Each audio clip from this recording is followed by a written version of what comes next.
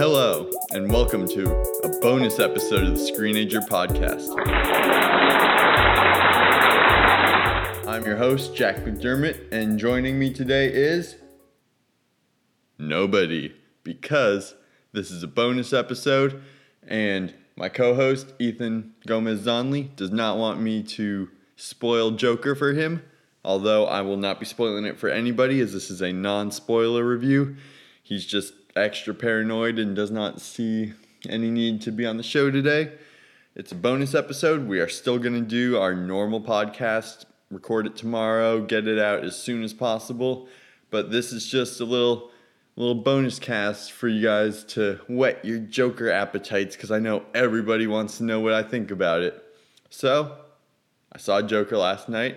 It was a packed screening. It was IMAX. I was in the second row. I have never seen more of Joaquin Phoenix's pores than I did in this big ass IMAX screen with the closest of close-ups of his face. I was a little uncomfortable, but how was the movie? That's the question. And the answer is, I liked it. It was pretty solid. So, obviously, there's a lot of controversy about this movie. I'll address that close to the end. But right now, I just want to talk about the movie itself. So, the story of the Joker is, it's sort of so there's this guy, Arthur Fleck, right? And he's got some issues in his head, and some bad stuff happens to him. Society's kind of doing him dirty, and he becomes the Joker. That's it. That's the movie The Joker. I'm not going to get into specifics or anything. I don't want to ruin it for everybody. But that's what the trailers show. That's pretty much what the movie is. So this is very, very loosely based on the DC comics. I'm no expert on that. That's Ethan's thing. But from what I can tell, very loosely based on the DC comics. I'm not really sure about that. But here's the thing. Joaquin Phoenix as the Joker is fantastic. He is a really great actor. So I loved him in Gladiator, loved him in Her. Her was really good. You could say I'm a Joaquin Phoenix fan. Saw him last year in the movie You Were Never Really Here, which I highly recommend if you liked the Joker. Joker. They're not really related, but they kind of are, and Joaquin Phoenix is great in both of them. Joaquin Phoenix is great. You've probably heard that a lot. His laugh is very unnerving. He's like, I don't know. I can't, I'm not as good of an actor as Joaquin Phoenix, believe it or not. But yeah, we'll work on that.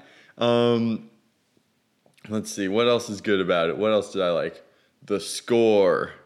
I don't want to get the person's name wrong, but I know their first name's Hilder. Hold up while I get their last name. So the score is just incredible. It's, wow, it just added to the movie so much without overshadowing it. So, okay, I'm going to do my best with this last name. It's Hilder Guanadotter. I'm sorry, Hilder. I'm really sorry. This is the composer who did the show Chernobyl earlier this year, which I did not watch, but now I kind of want to, because this score was really fantastic. I absolutely loved it. Another thing, the cinematography. Very, very well shot. It was shot in the style sort of reminiscent of older 80s, 70s Scorsese films. Had really good use of color. However, I'm going to just complain a little. This movie should not be shown in IMAX. It does not need to be shown in IMAX. Just a normal movie theater screen would do it just fine. For me, seeing IMAX, it was just too big. It kind of took me out of the movie a lot. So yeah, just be warned. I do not recommend seeing it in IMAX. That's my opinion. Maybe you love seeing Joaquin Phoenix's face 100 feet tall. Just not really my thing. Let's see. So, the script is fine. I don't know. It gives Joaquin Phoenix like room to work, which is good, but it's very, very, very reminiscent of Scorsese films such as The King of Comedy, which it straight up steals from, in my opinion, and Taxi Driver, which I can see the similarities to, but then again, like many, many, many movies steal from Taxi Driver, so what can I say? The supporting performances in the movie are solid. Oh no, the supporting performances are fine. Like they're not really in it. This is Joaquin Phoenix's movie and he kills it. So yeah, you should see it for him alone. I felt like the tone of the movie sort of kept me at a distance, like emotionally, from all the characters. Like I don't think there's like one good, nice character in the whole thing. Like everyone's just mean. There's like a couple people who seem nice but like aren't really developed at all. Like there's just no nice people. And as someone who absolutely adores the film Paddington 2, I like movies with nice people. So that was a little sad for me to see.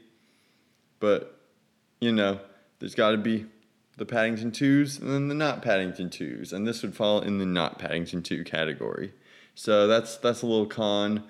So yeah, in the end, pretty much, I very much enjoyed this. Well, the thing is, I didn't enjoy watching it. Like, it's a brutal film. Like, he goes through a lot.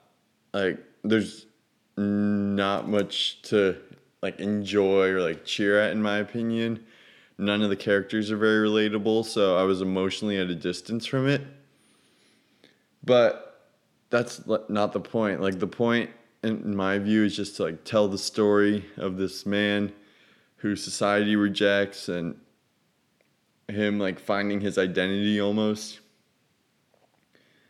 And it tells the story well. Like, it's not a story I find appealing or like exciting or anything. Like, I wasn't like ever happy watching it, but it was very well made. Like, that's undeniable. Yeah, and so for the whole copying King of Comedy and Taxi Driver thing, besides taking me out of the movie, I don't have that much of a problem with it, because I'm of the belief that if you take what someone else did and then do it better, that then yours is better. Like, originality is great, but I just want to see the best art that's out there, and in this case, it was done very, very well.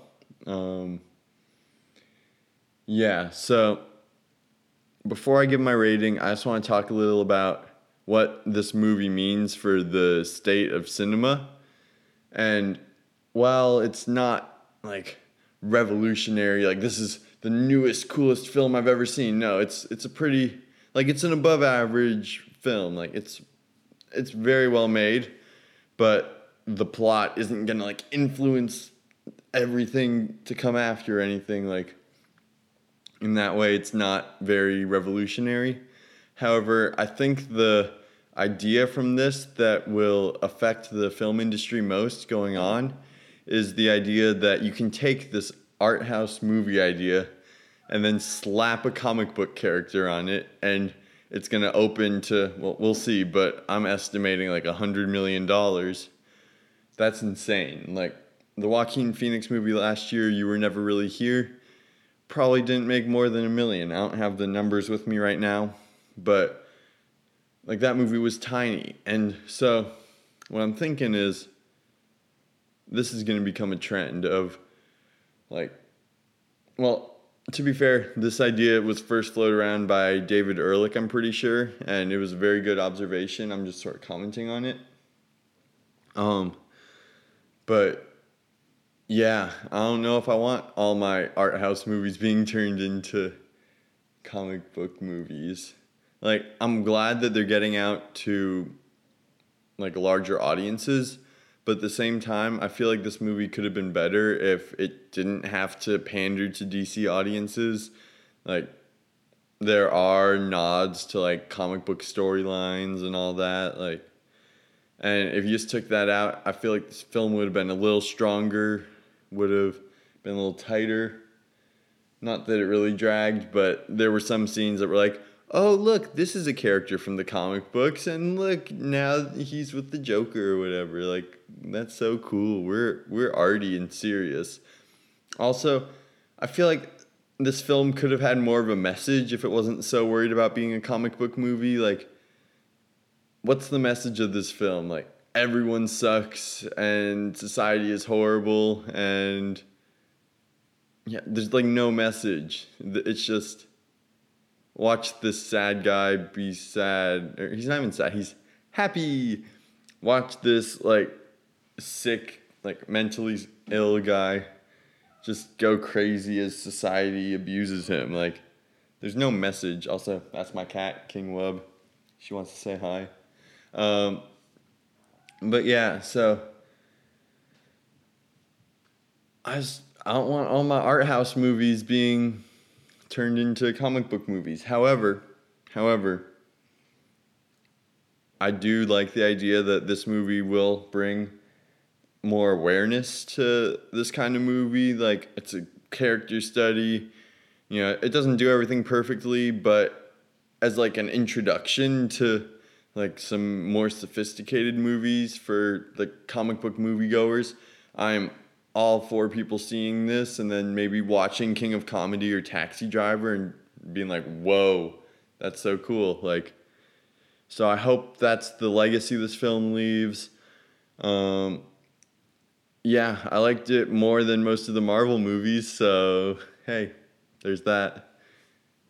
And yeah, so if I had to give it a score from 1 to 10, right now, I think I'd give it an 8. Like, pretty darn good. It's not perfect. Like, it doesn't need to be, though. I think as just like a pretty good character study and like a new kind of comic book movie, I'd say it does its job pretty darn well. So yeah, that about does it for the review of Joker. Make sure to check out episode 2 of the Screenager Podcast coming out tomorrow, maybe. Yeah, we're going to be talking about some fun stuff, some DC stuff, some Marvel stuff. Mill Valley Film Festival, we'll be at that. And then next week on the podcast, we will be doing a spoiler review of Joker once Ethan has seen it. And we're going to go in depth and really break down all the nothing that this movie is. So yeah, until then, I'll see you next time. Peace. There was days I was down, now I'm up and I'm flexing. Snakes and bees on my feet, I be dressing. Got some people hating, but I ain't really stressing. If you run up on me, hit you with the Smith & Wesson. No, I ain't stressing.